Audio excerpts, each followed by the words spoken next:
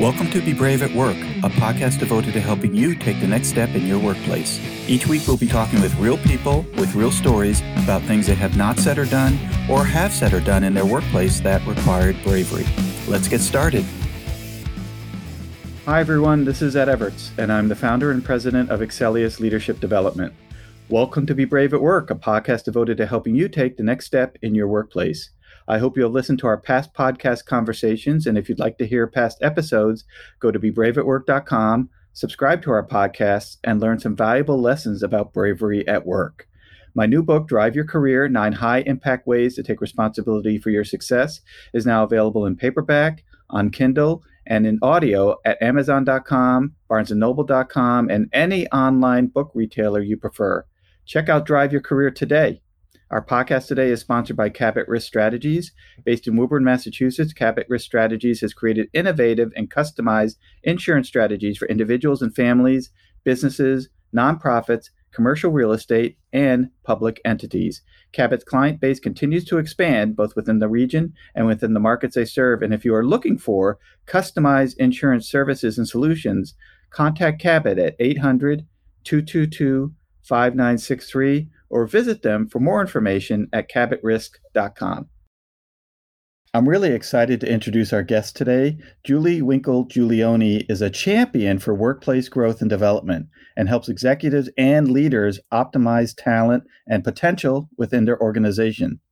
One of Inc. magazine's top 100 speakers, Julie is the author of Promotions Are So Yesterday, Redefine Career Development, Help Employees Thrive, and the co-author of the international bestseller, Help Them Grow or Watch Them Go, Career Conversation Organizations Need and Employees Want, translated into 7 languages.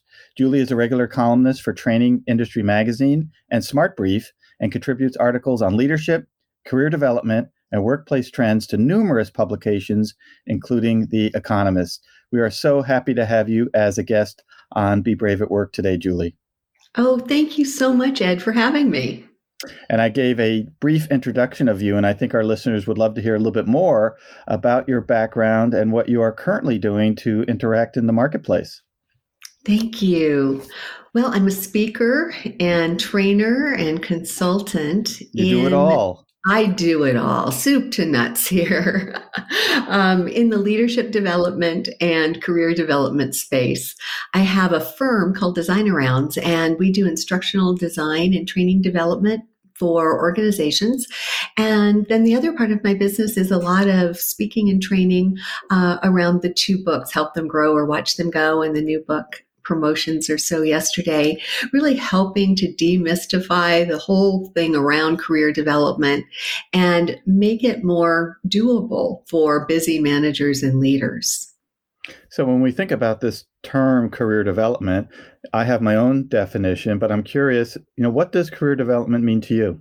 Oh, that is such a great question. And it's a question that I ask everybody I cross paths with as well. Before I answer for myself, what I'll tell you is the default definition for so many folks is that the career, that's my title, and career development is the promotion and the moves and the jockeying around those titles to get to where I want to go. For me, career development really is the organic experience of figuring out what I'm most interested in right now, how I want to learn and grow, and finding ways in the here and now to invite that into my experience. But that's kind of disruptive and counterculture.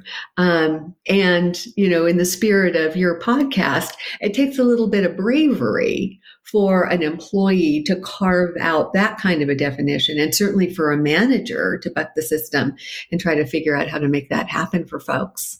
Which sounds crazy, right? That in 2022, it is against the grain of how organizations operate to talk about career, not necessarily projects or initiatives or client satisfaction, but you. What do you want to do? Are you happy doing what you're doing? What could some options for next steps for you be? These are things managers should be doing all of the time. And it sounds like, based on your experience and your observations of the workplace, it's not happening enough. Well, you know what I think is happening, Ed? There are conversations. Managers are not shirking their responsibility here. They're really making an effort. I know managers who dedicate tremendous time and attention to having conversations with folks, to trying to understand what's interesting to them and where they want to go. The challenge is that we have come to equate this notion of development with promotions, with structural solutions to human problems. And when you ask people what career development looks like, what careers look like, the picture that comes to mind is a ladder. We default to that climbing the corporate ladder sort of picture. And one-dimensional development is really exclusive, isn't it? I mean, there are very few people who can make their way up the ladder. And what about everyone who's left? They still want to be developed, to have the experience of growth. And it doesn't necessarily have to look like a move or a new role or a title change. And so that's where I think managers get a little bit caught up, is if their picture is they've got to deliver on the expectation that people want a promotion, then those are difficult conversations. There are conversations that are hard to navigate, and there are conversations that you're saying no to a lot. And so what my new book is intended to do is offer a framework that allows managers to say yes, that opens up more possibilities.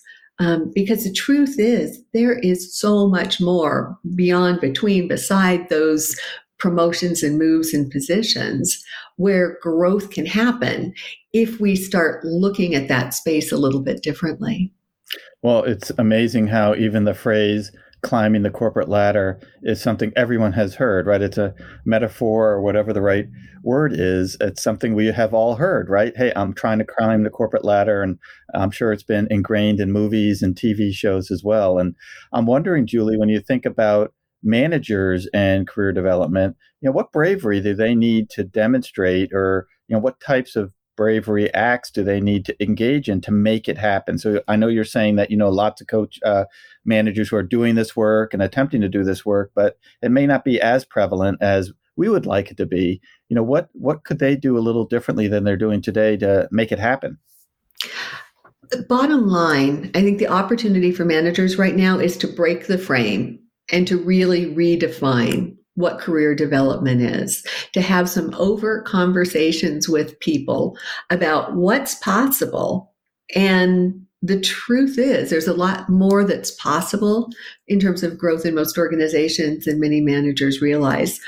I frequently think about career development as this light that we've only been shining on the org chart so far to illuminate, the one way to move from box to box on the org chart.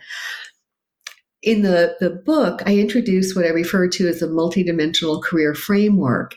And it's almost like this prism where we can take that light of career development and, just like a prism, put it through there, and it refracts and bends and breaks it out into elements that you can see, distinct elements that managers and employees can see, wrap their heads around, and start planning some concrete development around. But it takes a lot of bravery to turn the light from the org chart into this new way of breaking career development down. Well, it seems like a lot of managers may feel that asking you questions about your interests, or where you want to go, or where you want to see yourself in the next 3 to 5 years is kind of like Pandora's box. They're afraid of what you might say, right? Because now I'm opening a conversation that now puts us on a path that I may not be able to honor or help you with. Is that something you see and experience in clients that you work with? All the time. Yes. There's a lot of Pandora boxes out there. Oh my gosh, the boxes are open all over. Pandora's all over. Yeah. And what's really funny is these managers know that they don't have promotions to give. They know there are pitifully few positions that are going to be available for people. And yet we just reflexively, we ask where do you see yourself in 3 to 5 years, which to me is the corporate equivalent of what do you want to be when you grow up? When you think about it, kids are asked from the time they're tiny, what do you want to be? We are ingraining in little people's minds the connection between career success and what you're called, what that title is. And then we're surprised when people come to the workplace and they want to be the manager of this and the director of that and the vice president of the other thing. And then we reinforce it inadvertently with where do you see yourself in 3 to 5 years? The other thing that's nuts about the 3 to 5 year question is that you probably have heard the research from the Institute for the Future of Work. 85% of the jobs we're going to be doing in 2030 haven't been invented. So whatever I say I want to do or where I want to be in 3 to 5 years might not even exist. And there are going to be countless other alternatives anyway. And so when I'm working with managers, my focus is let's stop talking about what people want to be, and where they want to go. And let's start talking about how they want to grow and how they want to grow in ways that will position them to be effective and joyful now, but also position them for relevance in what we know is going to be an uncertain future. Well, there seems to be an interesting relationship between turnover and opportunity. I have clients who work, for example, at educational institutions, and the people they report to and the people who they report to have been at the educational institution for years, dozens and dozens of years.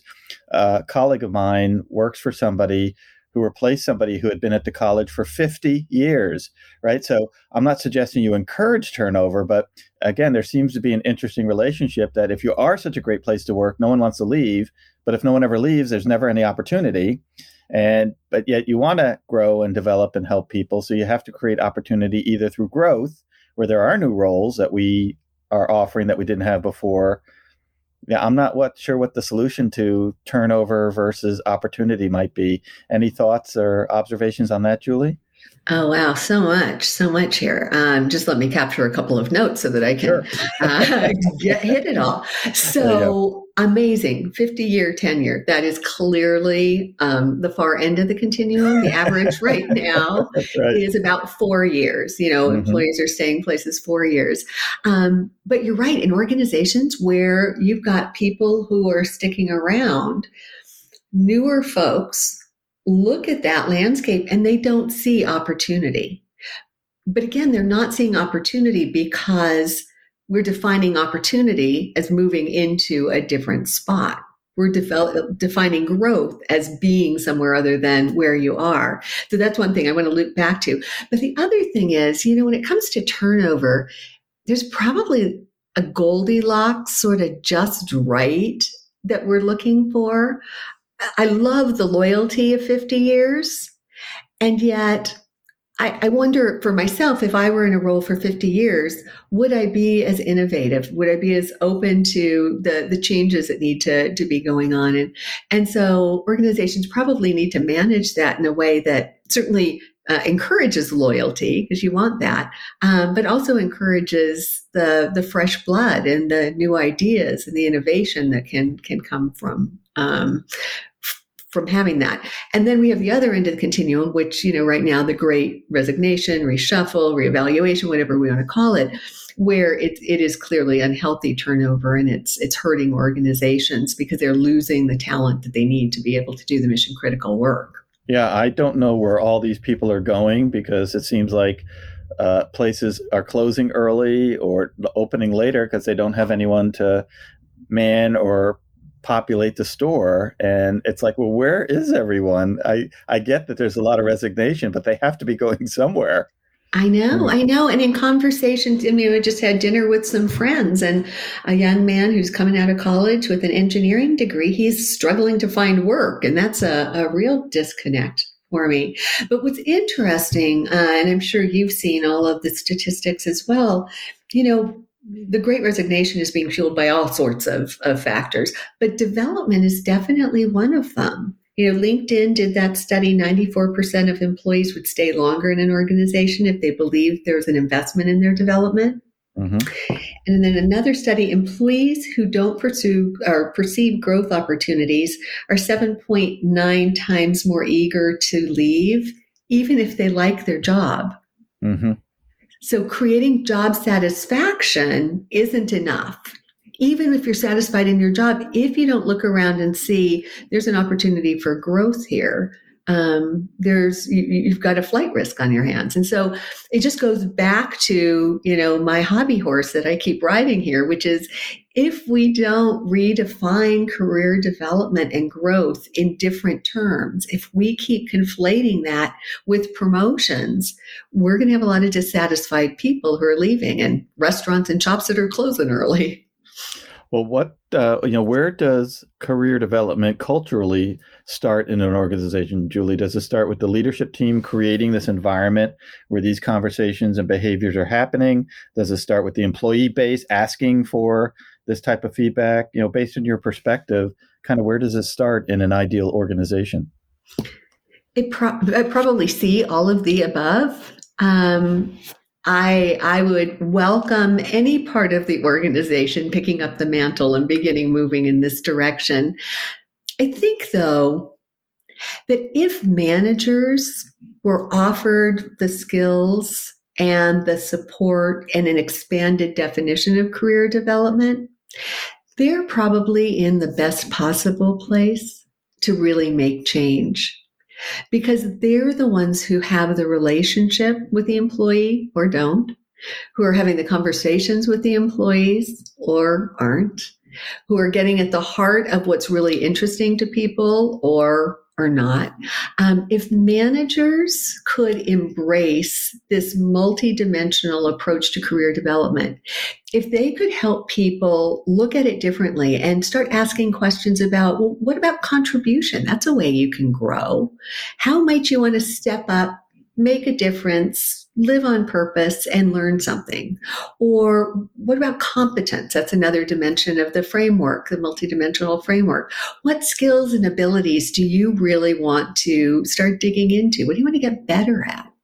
Or connections. What about your relationships? Do you want to expand your network, build more of a community, see greater visibility for yourself? How could we make that happen?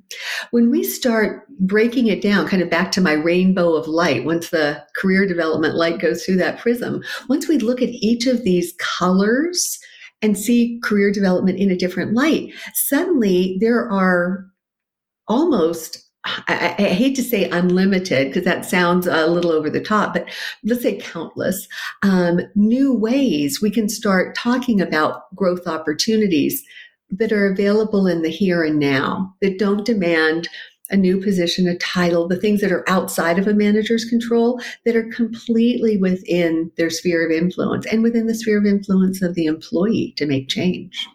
So it sounds like, Julie, that career development does not equal title change, and that managers, within the realm of their possibilities, they can't promote you to a new role with a new title, but they can modify what you're doing based on information that you're sharing in your book. Absolutely. Yeah, absolutely. And in fact, in the book, we've got a self-assessment, and we also have one online that employees can take that will help them identify what are they most interested in right now. Is it greater choice? Is it more contentment? Is it challenge, confidence, connection, competence, or contribution, which are 7 alternatives to that classic climb up the corporate ladder. And even going through the self-assessment, I have to say, Ed, is a bit of an education, because we've had such a limited vocabulary until now around career development. It's been about the promotion. And so what this does is it expands the language that we have. So even going through and starting to make these choices, you see people, the light bulb go on and think, gosh, yeah, that is something that really interests me.